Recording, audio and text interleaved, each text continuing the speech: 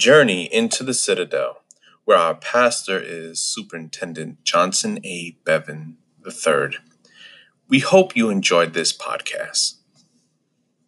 Give God glory and honor. We're certainly glad to have you with us all this morning on Sunday, March the 28th, 2021. I see many of you are on watching, and we just praise God on this day. It's a good day, and it's a day that the Lord has made. And so glad to see you coming on here with us, and continue to let me know as you're coming on, and feel free to share and start a watch party. And again, we thank God for those who are able to join us this morning as well on our conference line. And we thank God for you. And as always, we want to connect with you and be a support to you. And certainly we can do that by texting 7676-2317, 676-0134. Again, you can text 76762-317, 676-0134. And you'll receive a reply text. You can receive a reply text with a link to our digital Connect card, and just tap the link, which will open the Connect card. And certainly, if you have a prayer request, we'd like you to leave that there in the comments section. And if you'd like to become a part of our online church community, you also can leave that there as well. So as the ticker reads, you can text 76762-317, 676-0134. And we're just so glad that you're all with us on this day.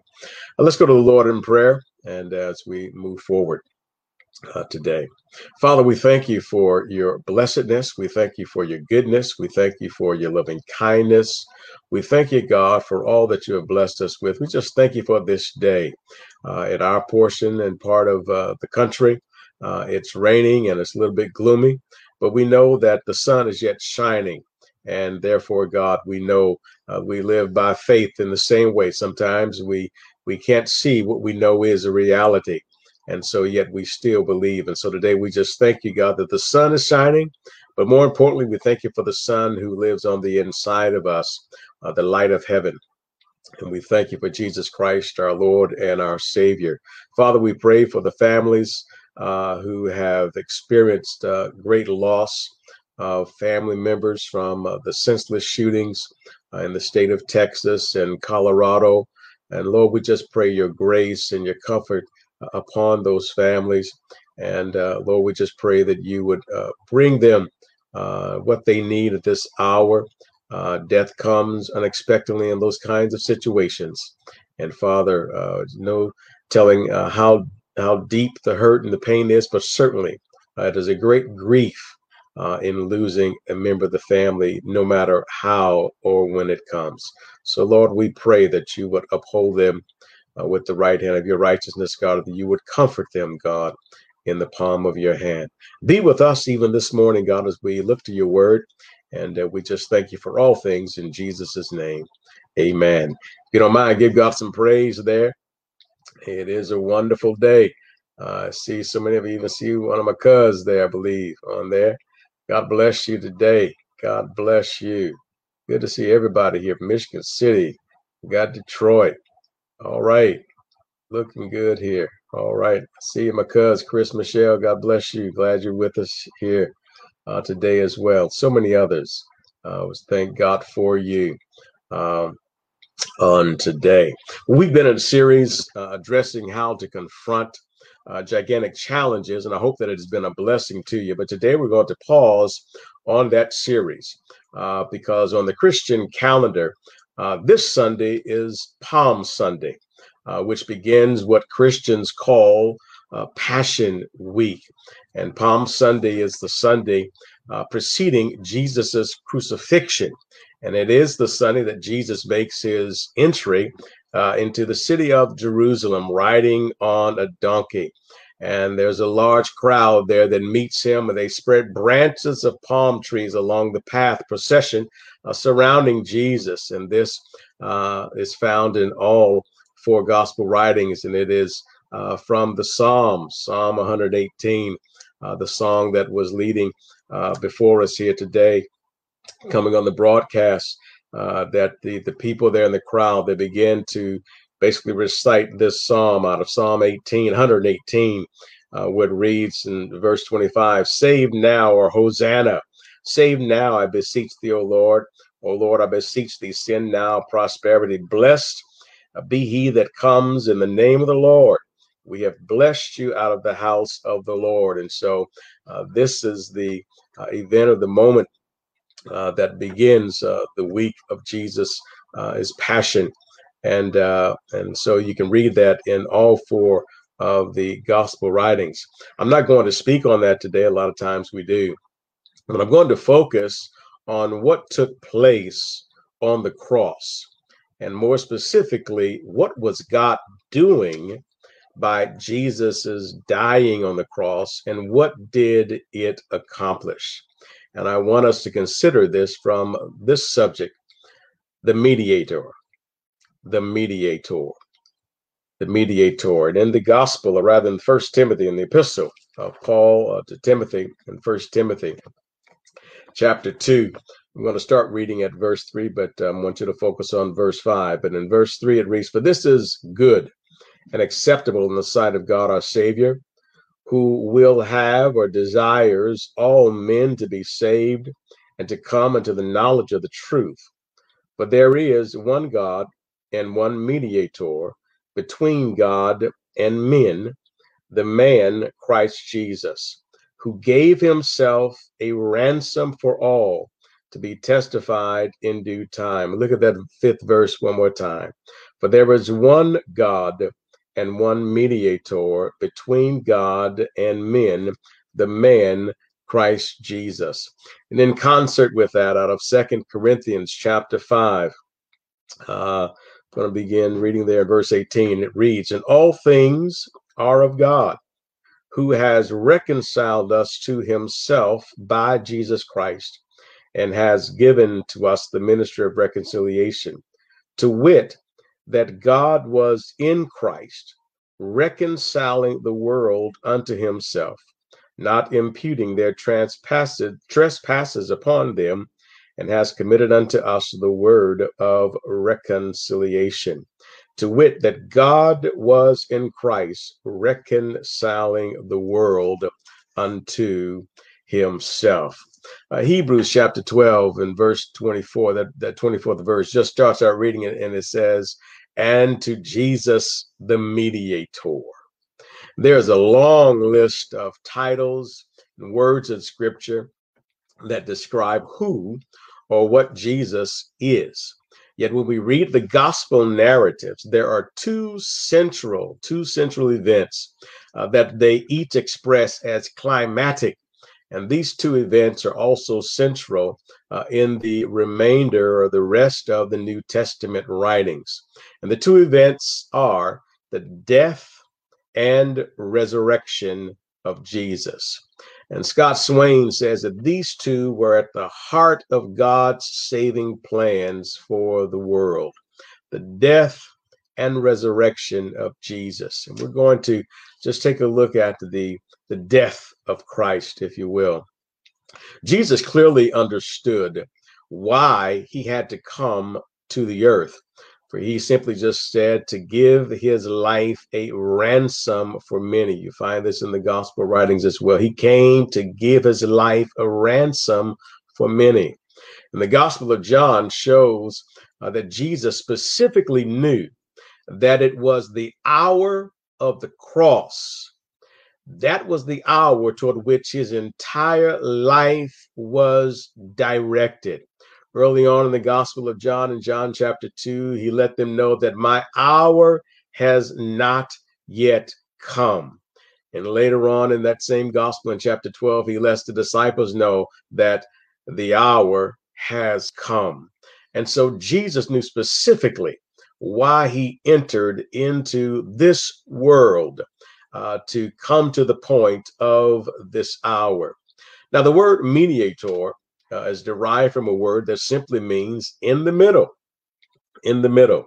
Thus, a mediator is someone who mediates a disagreement between two parties in order to reach a common understanding.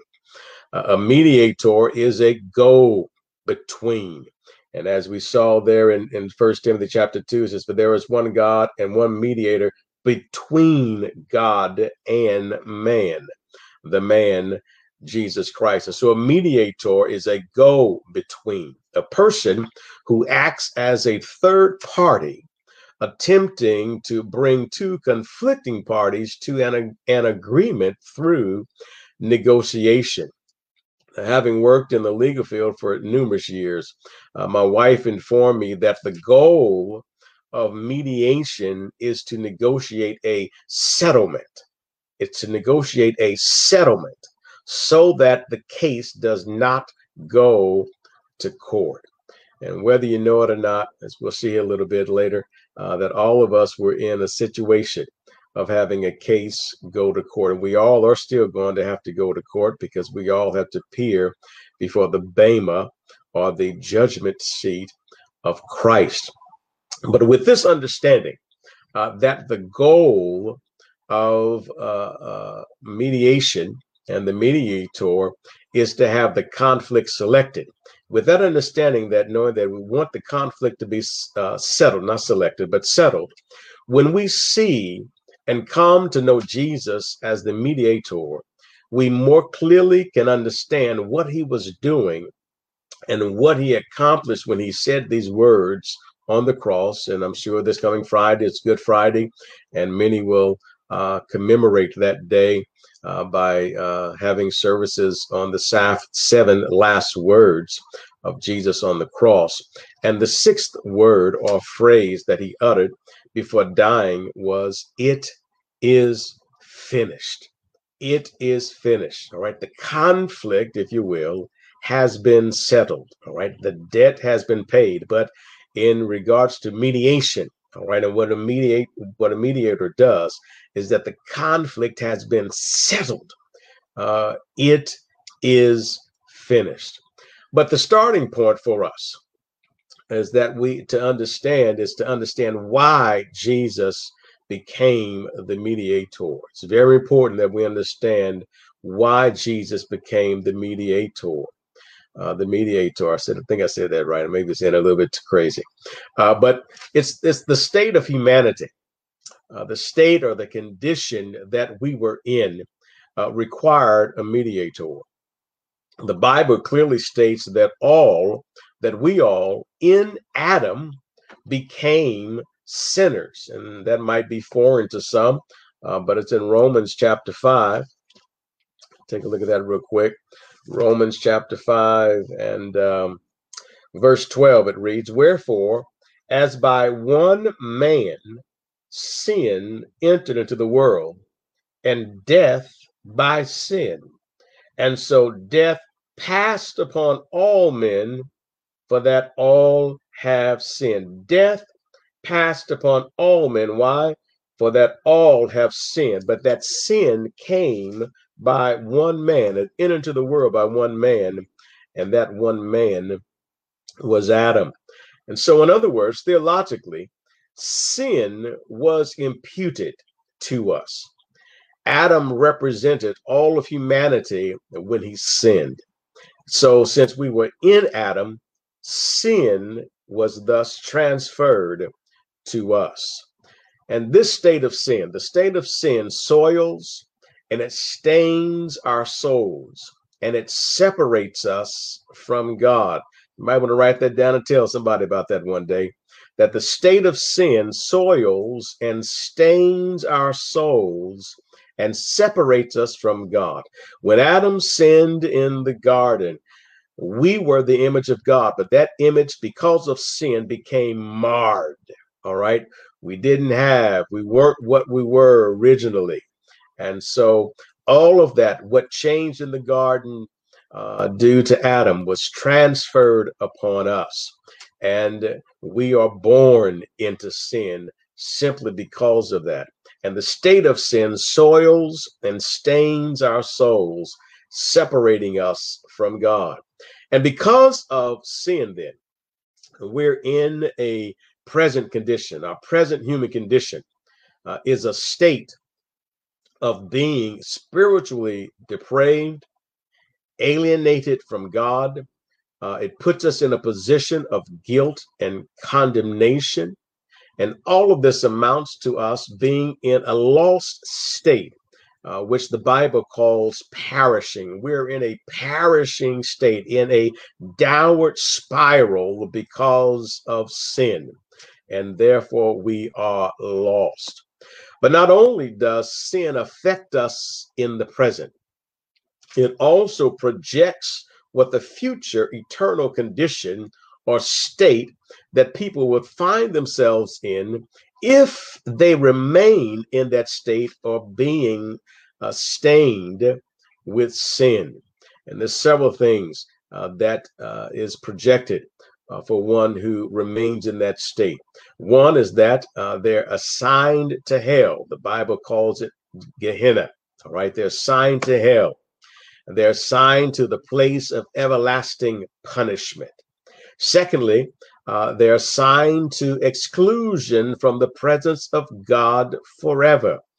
The epistle, Paul in his writing says that they will be eternally separated from the presence of God if one is in the state and the condition of sin. And what that does is that ultimately it assigns us to spiritual ruin because we're eternally separated from God and then being assigned to Gehenna or hell. Now, this may not make sense to you, all right? But the unfortunate thing about this is this. Since we did not personally and actively get ourselves into the state of sin, now, I don't want anybody to misunderstand that there. Because you're born into sin, guess what? You're going to sin. And that's what we all have done. All right. We all have sinned. And we were born in that state. But the imputation of that or the transference of that state of sin to us wasn't because we personally sinned. It was through Adam. But because that was in our DNA, if you will, we do personally and have personally sinned. All right. But originally, since we did not personally and actively get ourselves into that state of sin, that was because of Adam. All right. We didn't do that. But because we didn't do that, again, like I said, this may not make sense. We thus cannot get ourselves out of the state of sin. All right. Adam put us in that state. All right. Through his action in the garden. And therefore, we cannot get ourselves out of it. We didn't get ourselves in it, although we do sin. All right. I know anybody that's on here listening to me, you have sinned. I don't care what you think about yourself. You have sinned. I have sinned. All right. We all have sinned, as the Bible says, and fall short of the glory of God. But because we cannot save ourselves, then it is therefore absolutely necessary that someone else save us. I'm trying to boil all this theological stuff that you read about in the Bible and you hear sometimes. I'm trying to make it as simple as I can here today. So this is where Jesus comes into the picture, and he becomes God's provision for our sin predicament. We were in a predicament. The human condition of sin, the state of sin, put us in a predicament, right? A predicament that we could not get ourselves out of. And so God had to make provision to get us out of that predicament that we didn't even really put ourselves in. Now, that's really a predicament. That's really crazy. That's why I said it may be hard to believe, all right? Because we didn't get ourselves in it, we can't get out of it. We are stuck in sin. The Bible says that we're shut up in sin in the book of Galatians. But this is where Jesus comes in. He is God's provision for our sin predicament. Jesus's death is the solution to our sin problem. So you might want to write this down.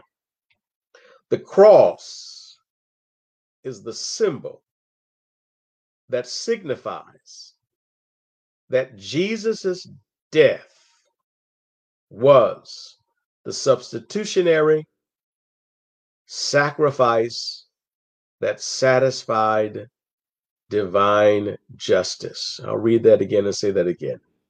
The cross is the symbol that signifies that Jesus's death was the substitutionary sacrifice that satisfied divine justice. These three words speak to Jesus's death on the cross. One is sacrifice, two is substitute, and three is satisfaction. Again, he is the mediator. All right, there is one God, and there is one mediator between God and man, the man, Christ Jesus. So the cross is the symbol that signifies that Jesus's death was the substitutionary sacrifice that satisfied divine justice. Sacrifice, substitute, satisfaction. So first, Jesus died as a sacrifice for our sins. Jesus died as a sacrifice for our sins. 1 Corinthians chapter 15 puts it this way. The Apostle Paul, he just really puts what the gospel is in a very nutshell in verses 3 and 4 of 1 Corinthians 15. But 1 Corinthians 15 and verse 3 reads like this: For I delivered unto you first of all that which I also received, how that Christ died for our sins according to the scriptures. Christ died for our sins according to the scriptures. And also, for some of you that know the book of Hebrews, chapter 9 and verse 22 says that there is no remission of sin. All right. There is no forgiveness. There is no removing of the sin. There is no remission of sin without the shedding of blood. Jesus died as a sacrifice. He became a blood sacrifice, all right, for our sins. Guy Duffield and Nathaniel Van Cleve said this, and I think it really speaks to the heart of the matter when we compare Christianity to other religions.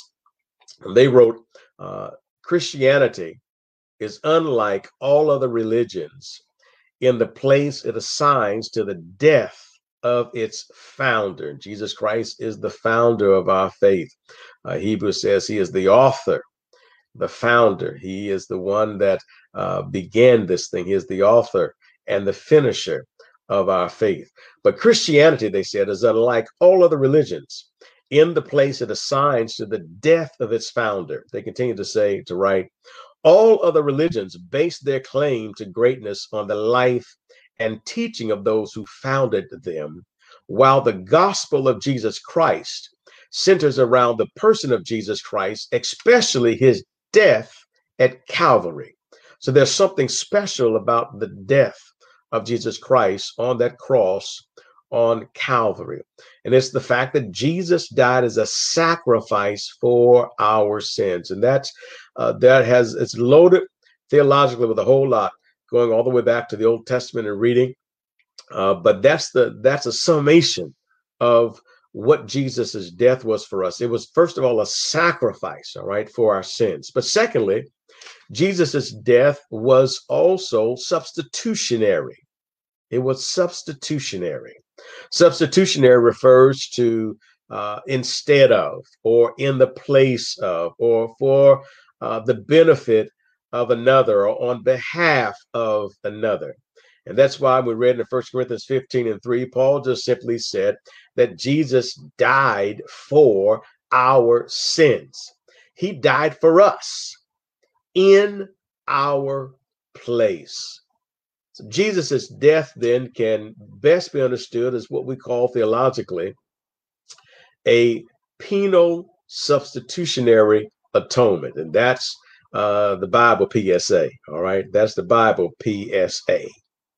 We know PSA stands for public service announcement. Well, that's the Bible PSA, that Jesus was a penal substitutionary atonement. And what that really means is that Jesus bore the legal judicial punishment for our sins. You know, when you go to court, you've been charged with a crime, and if you've been found guilty, there's a penalty that comes with that. All right, there's a punishment that comes with that. And so it was with us. Our human state, our human condition of being in the state of sin is that we were condemned. We're guilty because all have sinned in Adam, all right, and have fallen short of the glory of God. And so there was a judgment that we have to face, and that is the wrath of God. That's the real judgment, it's the wrath of God. For the wages of sin, Paul says in Romans chapter 3, is at the chapter 6 rather, the wages of sin is death. All right, that's the punishment. And so Jesus bore the legal punishment for our sins on the cross. And the punishment that we were to receive because of sin, Jesus bore for us, so we don't have to. All right. Now, associated with this is a third thing about Jesus dying on the cross. Number one, Jesus's death was a sacrifice. Jesus's death was substitutionary. But thirdly, Jesus's death satisfied God's just wrath toward sin. And that's associated with the word called atonement. Atonement refers to the sacrifice that satisfies divine justice. 1 John chapter 2 reads like this. Well, let's look at verse 1. My little children, again, this is 1 John, the epistle of 1 John, not the Gospel of John, but the epistle of 1 John towards the latter part of the Bible, and a couple of books before Revelation. Chapter 2, verse 1 reads, My little children, these things write I unto you, that you sin not. If any man sin, we have an advocate with the Father. Guess who that is? The mediator.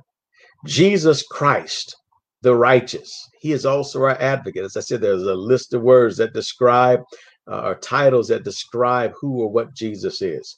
We have an advocate with the Father, Jesus Christ, the righteous. But verse 2, and he is the propitiation for our sins, and not for our sins only, but also for the sins of the whole world. He is the propitiation for our sins. That's a big Bible word. It's a theological word that just simply has the meaning of that. He satisfied what needed to be satisfied. Jesus Christ, his death satisfied and became the propitiation to God. All right. It appeased God. It satisfied God, and it satisfied his divine justice. And so it speaks to atonement, speaks to a sacrifice that satisfies, particularly also to the process whereby oneness is achieved. And we're dealing with the term of atonement. That's a part of all of this theologically. Atonement deals with oneness, all right, being covered and deals with oneness. It's the process of a oneness being achieved. It is the action that satisfactorily amends for an offense or an injury. Thus, it cancels out the evil effects so that the two parties can be together again. You get the picture? The work of a mediator is to unite or to bring the two conflicted parties back together again. And so that's why some people refer to the word atonement, atonement, they refer to the word atonement as being at one meant, all right, brought back into a harmonious relationship. And that's what Jesus's death on the cross did for us. Jesus's death was the substitutionary sacrifice that satisfied divine justice. I hope you got that, all right? Because it's very important. It's very important. Again, we're dealing with why did Jesus come, all right? What was God doing by Jesus dying on the cross, and what did it accomplish? And that's what it accomplished. That's what God was doing in Jesus, all right, when he died on the cross. So that brings us lastly to what then is the effect of Jesus's atoning death? What is the effect of Jesus's sacrificial, substitutionary, satisfying death? What effect did it bring? And just as there were three things that dealing with his death in regards to what it did, all right, what was happening there, and that it was substitutionary, it was a sacrifice that satisfied. There's three words here. Just want to deal with the effect of what God actually did and was accomplishing through the death of Jesus Christ. Number one is simply redemption. It was redemption. It was saving us from sin. If you flip to the book of Romans again in chapter 3, and we'll stay in the book of Romans just to deal with these three aspects here. Romans chapter 3 and verse 24 reads, let's see, look at verse 23. You know verse 23, it reads, for all have sinned and come short or fall short of the glory of God. Verse 24, being justified freely by his grace through the redemption that is in Christ Jesus. So Jesus is substitutionary, sacrificial, satisfying death brought to us redemption, and that he saved us from the sin state that we could not get ourselves out of. All right. So the effect is redemption. We're saved from sin. Secondly, second effect is reconciliation. All right. Reconciliation just deals with the relationship being set right. It's again dealing with and bringing to pass a peaceful, bring a conflictual relationship into a harmonious relationship, to where there was conflict or enmity. Now there is peace, and that's what we have through the death of Jesus Christ. In Romans chapter 5, look at verse 1. It reads, therefore, being justified by faith, we have peace with God through our Lord Jesus Christ. And in the 10th verse, it reads, for if when we were sinners, we were reconciled to God by the death of his son, much more being reconciled, we shall be saved by his life. In verse 11, and not only so, but we also joy in God through our Lord Jesus Christ, by whom we have now received the atonement or the at-one-ment. We're brought back into a harmonious relationship. We're at one with God again. No more is there enmity between God and me, because Jesus Christ is the mediator between God and man. And so the effect of his substitutionary, sacrificial, satisfying death is that of redemption.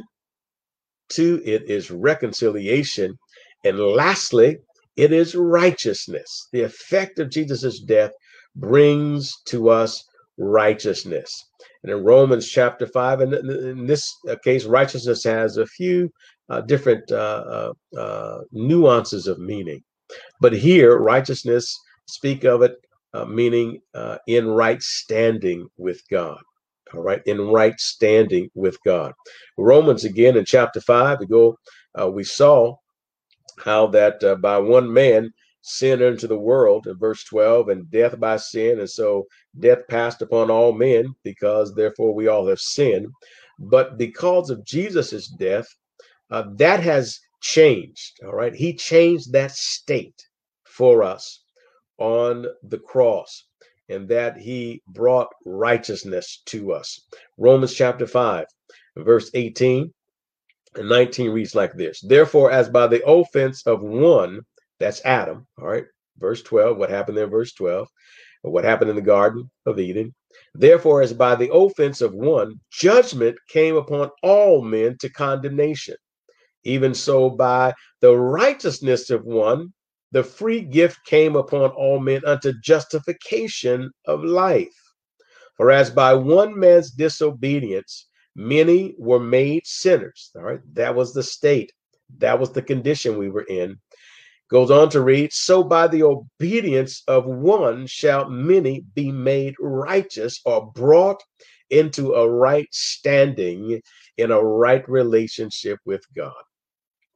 Jesus was manifested to take away our sins, according to 1 John chapter 3 and verse 5.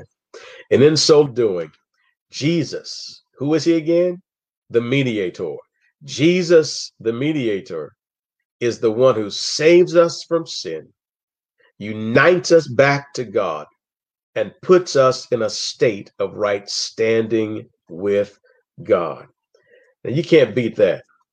All right. We had a situation that we didn't get ourselves into, actually, by us actively doing it. All right. But we can't get ourselves out of the situation because it's been hoisted upon us, if you will. It has been imposed upon us, has been imputed to us, so we can't get ourselves out of it. And Jesus is God's provision to get us out of that state and to bring us back into harmony with God. That's the crux, the basis of what Jesus did, what God was doing on the cross in Jesus Christ, in reconciling us back to him. If it was not for Jesus, if it weren't for Jesus, we could not be in right standing with God. If it weren't for Jesus, we could not be redeemed and sin being taken away from our lives. We could not be positioned in a right standing with God if Jesus had not become the sacrificial, substitutionary sacrifice that satisfy the divine justice and wrath of God. My friend, if you have not accepted Jesus Christ in your life, today, let today be that day. You may be watching here live with me, or someone may view this later on. And if you have not accepted Jesus Christ, received Jesus Christ into your life, or you're yet in the state of sin, we all have got to come before the judgment seat of God. We got to go to court, y'all. We have to go to court. But the job of the mediator, all right, is to bring forth a settlement before getting to court. And the way that applies to us here is that Jesus mediated, all right, and he satisfied a amicable and agreeable settlement, all right, with the Father, and that he became the death penalty. He took the death penalty for us, all right. And so now when we stand before the court of God and go before God, who is judge, all right, the case has already been settled. Jesus Christ settled it for us at the cross. His death was substitutionary. I was on trial. I'm going to be on trial. I'm going to come before him. But because of what he did for us, and by accepting that, all right, by accepting what he did on the cross, not rejecting it, accepting it, and appropriating, receiving it to ourselves personally, Jesus Christ frees us and cancels us from having to have the judgment and the penalty and the condemnation and the separation from God to have no effect upon our lives. And so when we appear before the judgment seat of God, those who have accepted Jesus Christ and have lived according to his word and his will, and confess their sin and continually to walk before God, not to walk continually in sin and to habitually sin in their life. All right. When you get to heaven, God is not going to ask you. He might ask you, though, why should I let you in? And there's only one answer to that question. It's because I've accepted what Jesus Christ did on the cross. He was the substitute for me. That should have been me on the cross, but he died in my stead. And that is what satisfied the state I was in, to remove sin, to take sin away from me. When his cousin John saw him walking, he said, "Behold, the Lamb of God who takes away the sin of the world." My friend, if you want your sins to be removed from you, And if you want your case to be settled in the court of God, Jesus Christ is the mediator. So you don't have to go to court. All right. It's settled before you go to court. All you have to do is repent of your sin, accept Jesus Christ as Lord and Savior based upon the work he did on the cross, and ask God to forgive you and to accept you. You can do that right now. If genuine in your heart, you want to receive Jesus Christ, you want your sins to be forgiven, repeat this prayer after me.